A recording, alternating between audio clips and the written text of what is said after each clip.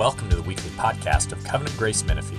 Each week, we gather to better understand the teachings of the Bible and how to live them out in our daily lives. We hope and pray that you're encouraged by this week's message. Let's pray again and just commit our hearts and minds to the Lord as we look to God's Word. Lord, we thank you that you have not left us to grope around in the dark in this world, but you have given us the light of your Word and your Spirit to guide us. We pray that you would instruct us through this powerful passage of Romans. And Lord, we just commend ourselves, our evening to you, and may you have your way with us all. We pray in Jesus' name. Amen. I get the privilege of preaching one of those yummy passages, and we're not going to be able to really dig in like I wish we could. This message itself, or this text, this paragraph, should be probably taken in 2 or 3 weeks, but we've got this afternoon. But, you know, David, when you were saying you woke up and you kept on thinking of all the things to be anxious about, all the things going wrong and all the bad news, when you turn on the news, it feels like there's mostly bad news, right? I don't know if this is the year for it or they're having a special on it, but it feels that way. And when you do, it's a good thing to do what David was telling us. You rehearse the scripture. And I encourage you to tune in when that happens to Romans chapter 5, verses 6 through 11. That's going to be our text in our exposition of Romans. Romans chapter 5, verses 6 through 11. And the main thing that Paul unfolds here for us is fantastic news. It's to offset all the bad stuff we're hearing. What he does is lay out the truth of God's reconciliation of sinners through the substitutionary death of his son Jesus. And he talks about the amazing, beautiful, breathtaking good news that God saves sinners through Jesus. Amen? And really, when we stop to think about that, when we meditate on it, it should take our breath away. It is such incredible news. Paul never got over the gospel. You know that? He never did. Writing his young protege in the faith, Timothy, he told him in 1 Timothy 1:15, "It is a trustworthy statement deserving full acceptance that Christ Jesus came into this world to save sinners, among whom I am foremost of all." He says he saved me. He even saved me. He never got over it, and I hope we don't either. And I hope you find encouragement in this passage of Scripture. Our brief outline, I'll just give it to you, and then we'll come back and look at it point by point. But we're going to first of all look at our spiritual condition before Christ, which was rebellion. God's response to our condition, and we've had these terms bantered about, and they're so wonderful. Propitiation, that's God's response to our condition. That is the atoning death of Christ, and that resulted in reconciliation or being put into God's favor. And then the last thing we'll cover is the outcome of God's propitiation and reconciliation, which is exaltation in the person of God himself. But let's look at that first point, our spiritual condition before Christ. In a word, that is rebellion. Paul would have us reflect on our state of being, our spiritual state of being before redemption. And if we're truly going to appreciate what he's talking about in all the book of Romans, propitiation and reconciliation and all these great themes of redemption, then it's profitable for us to realize and to embrace what necessitated those great moves of God, right? And we need to start off by asking ourselves the question then, what was our relationship to God before we were redeemed? And I have chosen the word rebellion, but it's not in your text. The reason I chose that is because it encompasses the 4 adjectives that Paul gives us in this paragraph that describe our pre-saved condition. 4 adjectives that boldly and accurately tell us who we were before Christ. And let me just read them to you, and then we'll look at each one individually. The first one is helpless in verse 6. Second one is ungodly, also in verse 6. Then we are called sinners in verse 8. And finally, we are entitled enemies in verse 10. And it doesn't matter what a person is or what their background is, whether they're religious or irreligious, conservative or liberal, man or woman, rich or poor. Man's unredeemed relationship to God is defined by these terms. They define the rebellious scope of man's natural relationship to God. And by natural, I mean inherent, that which we are born into and where we subsequently live out our lives. And I want to define these words biblically, contextually, because our culture has pretty much watered them down. They mean almost anything and everything, and therefore they mean nothing. They have become what Francis Schaeffer called connotation terms. Terms or words that are completely devoid of meaning, their original meaning, and filled and infused with whatever connotation the user wants to fill them with. And I want to start out by defining that second term in verse 6. And we'll come back and look at the first term in a little bit. But verse 6, it says that at the right time, Christ died for whom? The ungodly. Christ died for the ungodly. What does that term mean? And it's actually a very interesting term in the Greek. It's asebes. It's a compound word. It's made up of two words, the negative prefix and then the verb. And we have that in our language, right?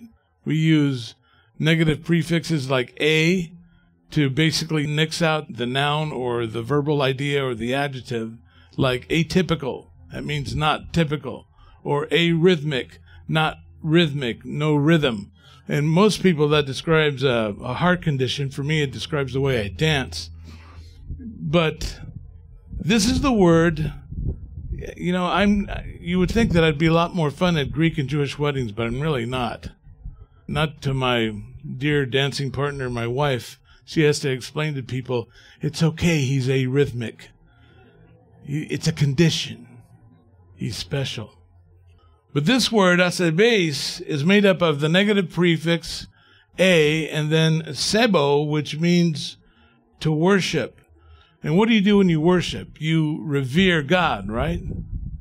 This is someone, therefore, who is destitute of reverential awe for God. They may even be very religious, but when it comes to the God of the Bible, the God revealed in Scripture, they have no value or regard for him. An ungodly person lives life without any regard for the true and living God. They have no reverence for him. And it almost goes without saying that they have no capacity to know God and therefore no capacity to truly worship him. So they have no capacity to truly know God, no capacity to love God. Ungodliness then leads to false worship, to idolatry. And we should really say that ungodliness leads to multiple kinds of idolatry and false worship because man is basically polytheistic in nature. We fashion gods after our needs, our desires, our fears even. And so because those are multiple in each of our lives, man usually has multiple gods. So an ungodly person may worship a false deity. They may worship money, pleasure, cars, pizza, themselves, or a combination of those or others. But having no regard for the true God leads to idolatry and false worship. That's what ungodliness is, and that's what ungodliness begets. And Paul tells us that before coming to Christ, we lacked reverence for God. We lacked devotion to God. We lacked the worship of the one and true God. That's a terrible state to be in, right? It's what Paul refers to in Ephesians 2:12 as being without God and without hope in this world. That's where we were. We were ungodly. Moving on to verse 8, we note that our state of being before Christ in relation to God was as sinners. Now, what does it mean to sin? You all know the basic meaning, right? It means to miss the mark, right? It is to break law. It is to basically act in a way that's contrary to God's law. It is to engage in wrongdoing. In other words, we continually, before meeting Christ, eviscerated the law of God, God's word. We were in a perpetual state of breaking God's good and perfect law. Therefore, we were in a perpetual state of utter moral collapse. We had, as it were, the scarlet letter S on our breast, not like the letter A for adulteress that Nathaniel Hawthorne brings out in his wonderful novel, but a much broader term. We were sinners. That was our title. That's what we were, and we were okay with it. And then in verse 10, we are also called enemies. This is a pretty straightforward but a very loaded word. What does it mean? Well, the best way to describe what an enemy is to see what an enemy does. You've probably heard the phrase, stupid is as stupid does. An enemy is what an enemy does. And there's a logical chain of behavior when you stop to think what an enemy does. Actively, first of all, an enemy hates. That's like the core root emotion. A good enemy will hate. If that's an oxymoron, forgive me. And because they hate, they are also hostile. And because they are hostile, they oppose at every opportunity. Now think about that. We were enemies of God. The Bible says that before coming to Christ, we were his enemies. Basically, we were everything, the triumvirate of hatred, hostility, and opposition. That means we hated God. And you say, well, wait a minute, that seems a bit extreme. And you want to push back on that a little bit. Well, if to truly love God is to keep God's commandments, right? That's what Jesus said in John 14:15. If you love me, you will keep my commandments, right? And that's true of Jesus, but that's also true of the Father. They don't have two laws. They have one law, one purpose. So basically, we hated God. If to love God is to keep his commandments, then to violate his law is to hate God. We hated him by breaking his law. Also, we were hostile to God. We not only hated God, but we were hostile to him. His person, his law. This really shows up in unsaved men hostility when it comes to the law of the Lord. There's antipathy. There's agitation with the law. You've all experienced it in your homes, in your workplace, at school, and places where you hang out with people who don't believe in Jesus yet. If you're discussing any moral issue like the family or parenting or anything like that, the minute there is severe anxiety and agitation in the room is when you state something you inject into the conversation. Well, you know what the Bible says about this is, blop, right? That's when you feel the agitation come up. We harbored hostility to God's ways in our heart. We did not appreciate his plan for our lives. We hated his word. And we basically, as human beings, don't like anybody telling us what to do or what not to do, right? We don't like anybody telling us what to do. This is true from childhood, right? I mean, from the very time we were able to say no, we didn't like laws. We just spent the last weekend with my 3-year-old grandson, little Marcelo. He's almost 3. And you guys ever hang out with a 3-year-old?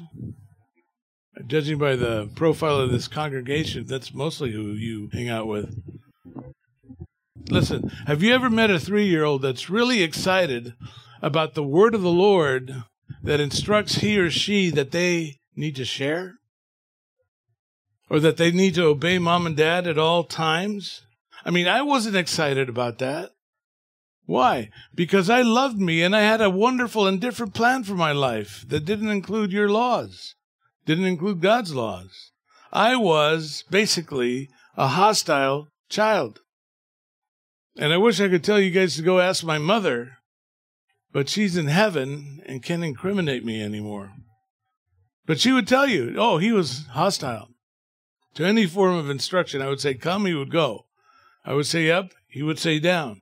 I had an antithetical relationship with most adults in my life, like my Uncle Dorn. My brother's here. He'll remember my Uncle Dorn, Albert Dorn, Alberto Dorn. He was a Dutch guy, thick unibrow, just really, really menacing. He was married to my mom's sister, whose nickname was Rubia in Argentina. This is all happened in Argentina. That's where I was born and lived for the first 7 years of my life. But her nickname was Rubia. He had this big unibrow, so they had this hair thing going on.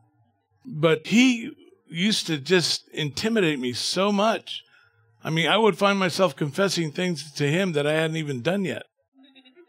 You know, what are you doing? What are you thinking? What are you up to? Nothing? No one? Ever? Just contemplating safely playing with matches.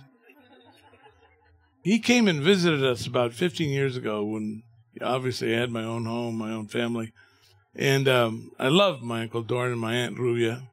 But I always thought Uncle Dorn was about 6'5", 300 pounds because it was the intimidation factor with the brow. And I went to pick him up at LAX, and here he comes off the jetway. And I go up to him and look down to him, and I realize he's all of 5'7" and 150 pounds. And I thought, I was scared of you? You had the swagger thing going on with the brow. But I remember one time he took me on some errands with him. He had to go pick something up at the church. It was a weekday, so nobody was there except the pastor. And he pulls up to the sidewalk on the street, but in front of the church. And he's about to leave, and he says, now listen to me. Don't touch this. And he points down to the stick shift. And I'm thinking, why? You know, and then he says, and whatever you do, don't do this. And he takes a stick shift and puts it in gear. And then he takes it out, leaves it in neutral. And he leaves me. So it's just me and the stick shift all alone in the car. And I'm thinking, why does he not want me to touch it?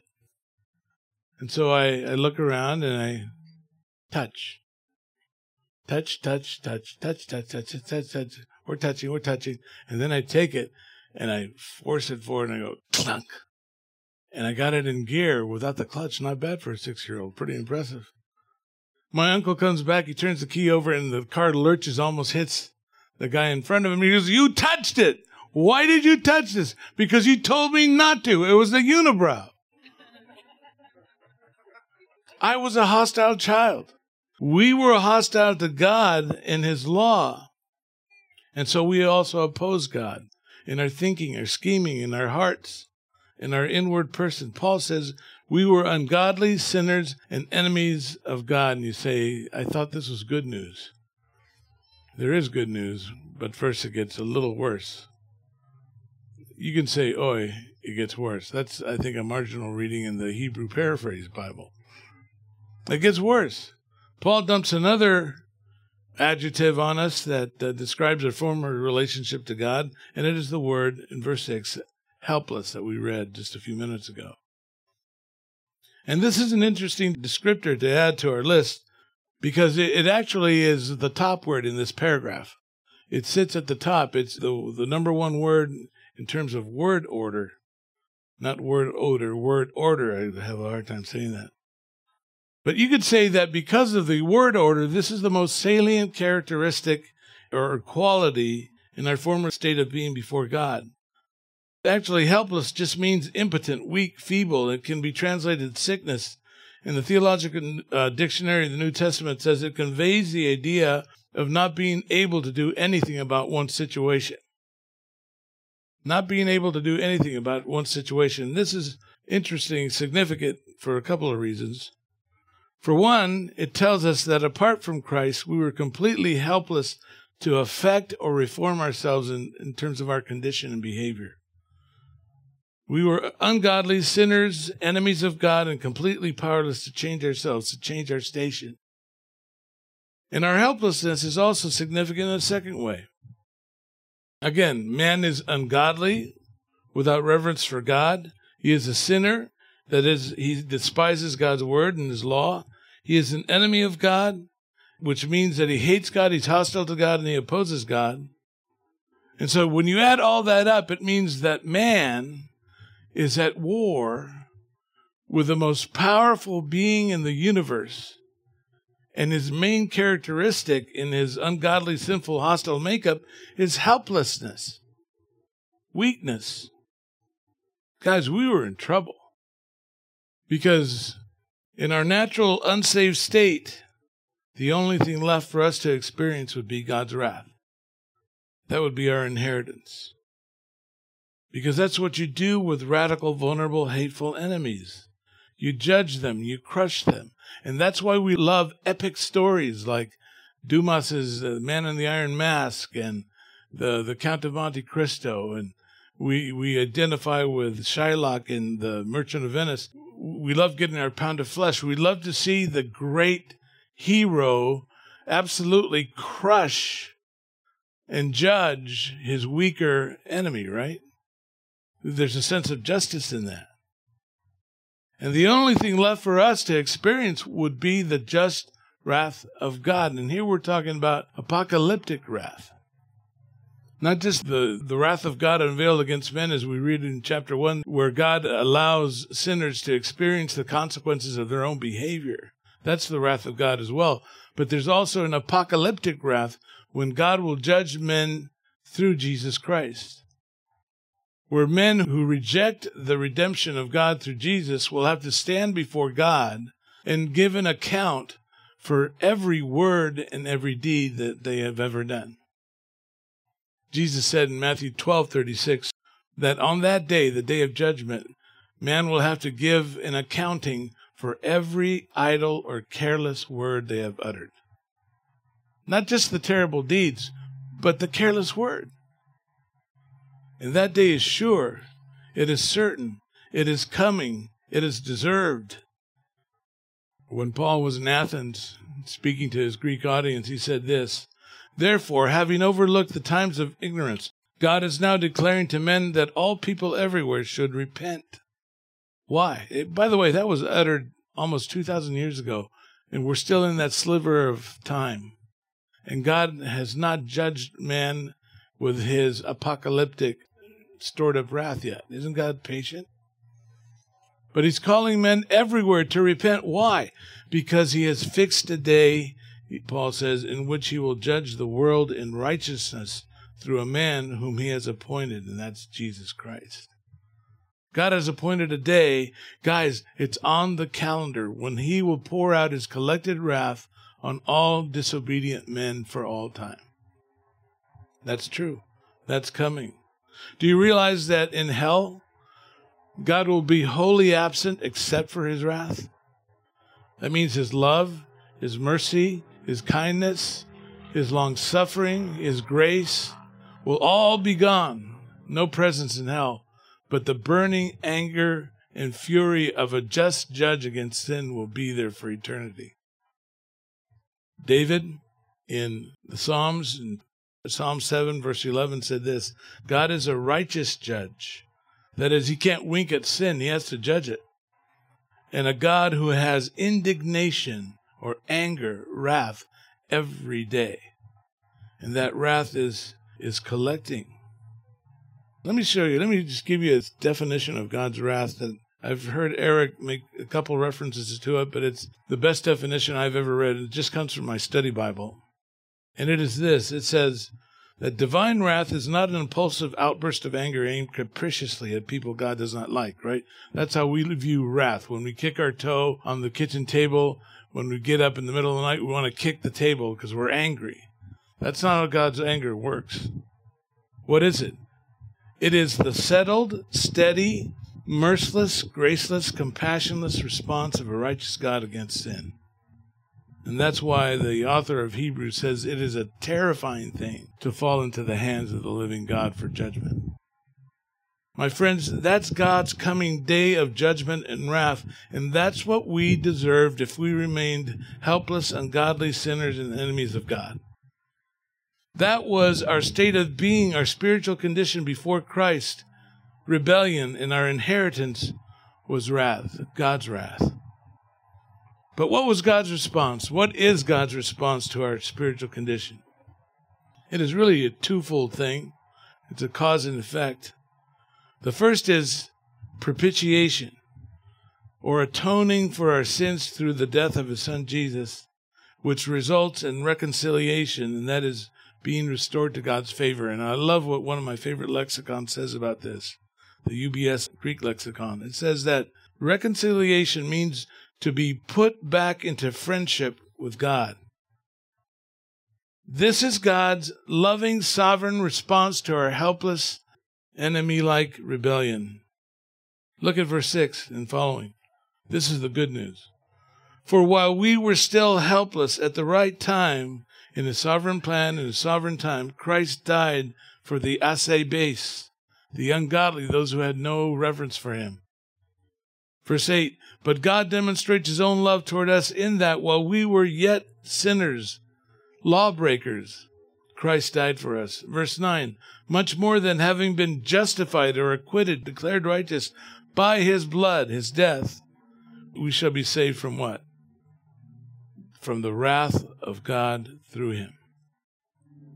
God's collected wrath that we just talked about, God's wrath of vengeance on that day of judgment in Acts chapter 17 that Paul referenced, all of that because of the atonement or the propitiation of Jesus has been removed from our future and nailed to the cross, Paul says in Colossians 2:14, and it is in our past.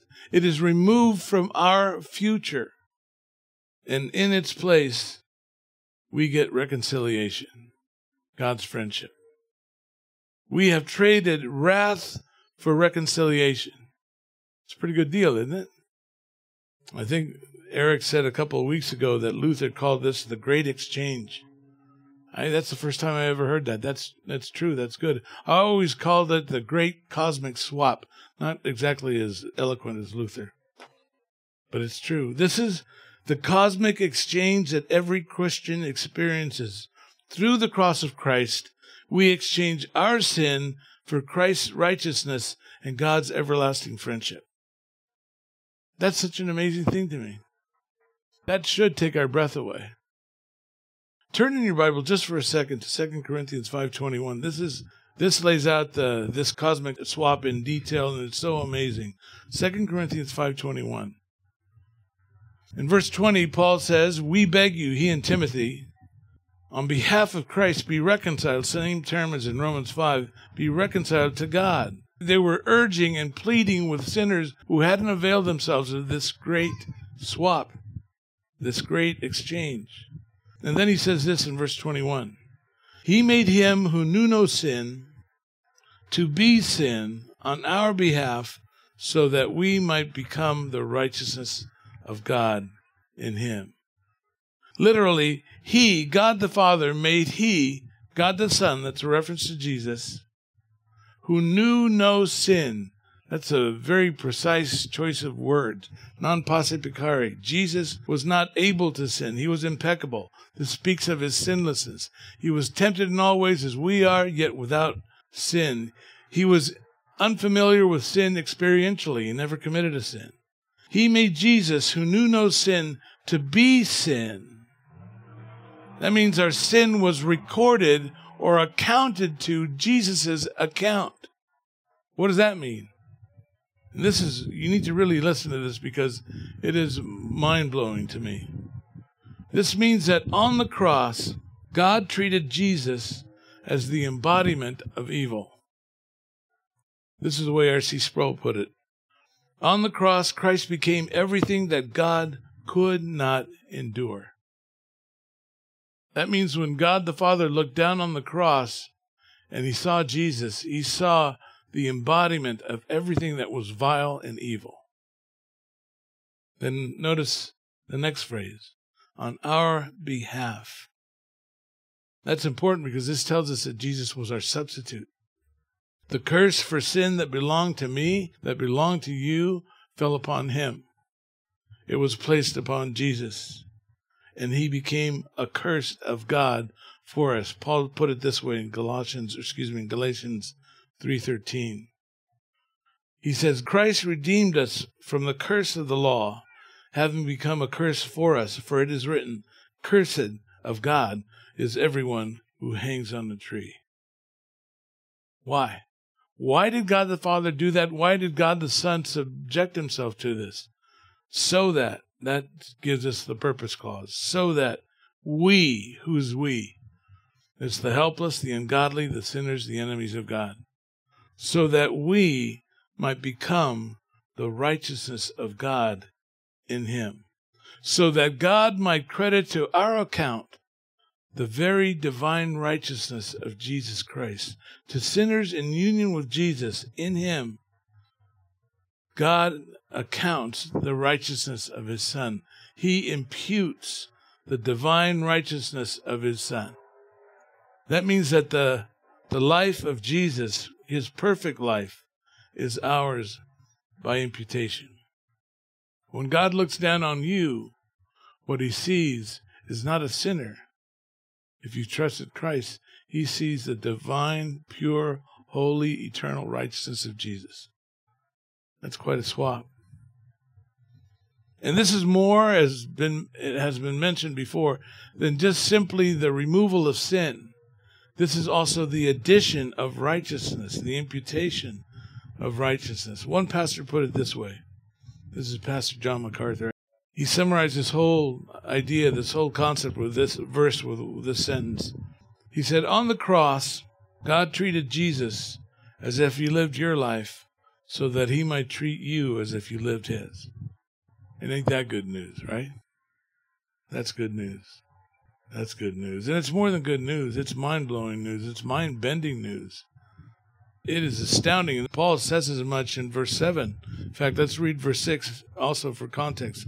For while we were still helpless at the right time, Christ died for the ungodly. Then he says, for one will hardly die for a righteous man, though perhaps for the good man someone would dare even to die. He says, I suppose it's feasible, he muses, that someone would die for the good man, right? A great general, you lay down your life as a soldier to advance his cause or whatever. But then he says this, but God demonstrates his own love toward us in that while we were yet sinners, Christ died for us. Guys, given our pre-saved condition, that we were helpless, ungodly, sinners, enemies, God's propitiation in Jesus and his reconciliation is such a supernatural kindness, isn't it? Supernatural. The Bible challenges us to imagine an imminent, supremely powerful, just and offended foe, a foe who has his enemy cornered and in sight for destruction, but who instead of crushing his enemy, he refuses to annihilate him in a shocking twist, swaps places with his enemy, bears his just punishment, and then makes that enemy the intense focus of his love and riches. What? It's like we have no reference point for such a scenario in the human realm. It bends our language. It destroys our metaphors. Let me weakly, feebly illustrate. Can you imagine SEAL Team 6 after cornering the world's most notorious bad guy, Osama bin Laden? Can you imagine that by presidential and congressional decree, instead of killing him, they pardon him? And not just, hey, that 9/11 thing, forget about it, we're good, but actually extend to him U.S. citizenship and set him up at a lavish seaside mansion in Florida, all on the taxpayer's dime for the rest of his life. What if that expertly trained SEAL, after zeroing in his sight on bin Laden, refused to shoot?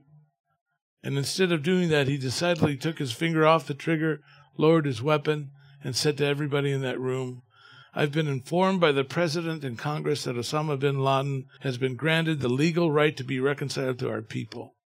He has been guaranteed full rights and freedoms as an American, including the right to live among us in peace, free of fear. He is expunged of his crimes against America and now enjoys imputed citizenship. That just rings completely crazy in our mind's ear, doesn't it? If not offensive. Here's the point. The propitiation of God through Christ and the reconciliation that achieved stretches the powers of our human language. We just don't know how to relate to that. That's why Paul says, for one will hardly die for a righteous man, though perhaps for the good man someone will dare even to die. But God does the unthinkable, the impossible, the miraculous, the wondrous. He saves and pardons sinners who are his enemies. Guys, I've often wondered if the host of heaven, especially around Christmas and Passover and Easter, as I read the different narratives surrounding each event, but I've often wondered if the host of heaven watched the unfolding of salvation with utter holy amazement. Peter says that angels long to look and understand the gospel. They're drawn to the beauty and symmetry and the treasure of the gospel, right? I wonder if, as they followed it in space and time at the manger, at Calvary, and in the tomb, if they were just blown away even more than we are. Our spiritual condition before Christ was rebellion. God's response to our condition was propitiation, the death of Christ, the atoning death of Christ, and reconciliation, to be restored to God's favor and friendship. And the third point, we'll just pretty much just mention it. The outcome of exaltation. Look at verse 11. And not only this, but we also exalt in God through our Lord Jesus Christ, through whom we have received the reconciliation. We exalt in God.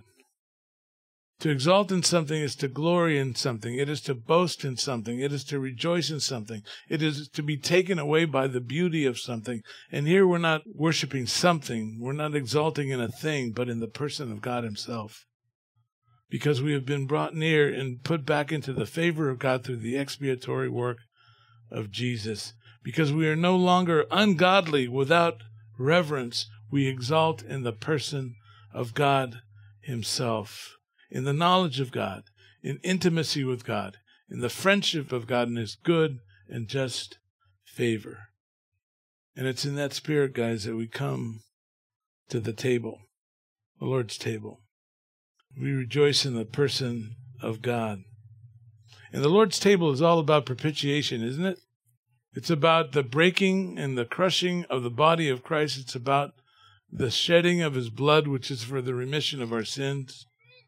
It is about reconciliation, because now we come invited as welcome, beloved children and intimate friends, because the enmity between us and God has been completely removed, taken out of the way by the work of Jesus Christ.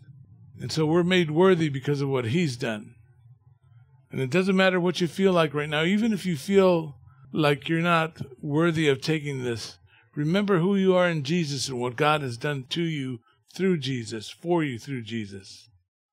He has cleansed you.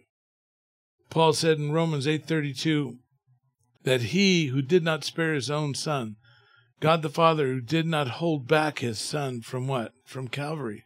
You know, if you saw your kid running out in front of a car, you'd jump out to prevent him or her from being hit. God did not spare his own son from the cross, but it says delivered him up. That means to deliver someone over to death by execution.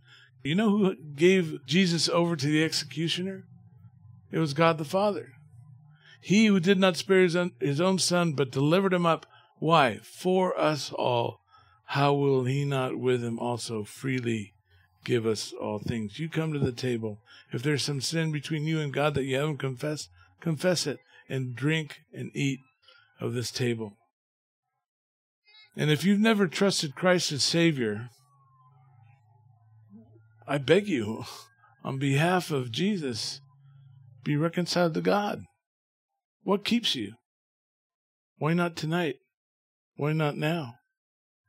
He said, well, Marcelo, I would really like to, but I don't know how. If you desire to be forgiven of your sins and cry out to God, just pray this prayer. Make it your own. Let's all bow our heads together. Just mean this sincerely from your heart and call out to God and pray something to the effect, Dear God, I confess that I am a sinner, that I have not regarded you as the one true God. I have not revered you. In fact, I have been your enemy. I believe, Father, that Jesus died on the cross as my substitute, that he carried my sins upon himself, that he bore your wrath for my sins on that cross, that he died for me, that he was buried for me, that he rose again for me. I believe that. I trust him. I trust you, my God. Forgive me of my sin. Save me this very moment, I pray in Jesus' name. If that has been the cry of your heart this evening, then your sins are forgiven. It's that simple. And you have been transferred and welcomed into God's family. The Apostle Paul in 1 Corinthians chapter 11 wrote, For I received from the Lord that which I also delivered to you, that the Lord Jesus, in the night in which he was betrayed, took bread, and when he had given thanks, he broke it, and said, This is the body, my body, which is for you. Do this in remembrance of me. Let's remember that and be grateful and take it together. In the same way, He took the cup also after supper, saying, "This cup is the new covenant in my blood. Do this as often as you drink it in remembrance of me." This is the symbol of the shed blood of Jesus. Let us gratefully take it together. For as often as you eat this bread and drink this cup, Paul said, you proclaim the Lord's death until he comes again. Let's pray. God, our dear Lord Jesus, we thank you, Father, for the plan that you designed from long ago, from eternity past, to send your Son as a propitiation, as a sacrifice, atoning sacrifice, a substitutionary sacrifice on behalf of people like us sinners who are your enemies. We thank you for that plan. We thank you for executing it and for making it real. Lord Jesus, we know that you will not drink of this juice, this wine, and eat this bread until you do it newly in your kingdom. And so we pray, Lord Jesus, come quickly. We're ready. We pray in your name. Amen. Thank you for listening to this week's podcast. If you'd like to know more about our church, you can email us at info@covgracemenifee.org. May the Lord bless your week and guide your steps.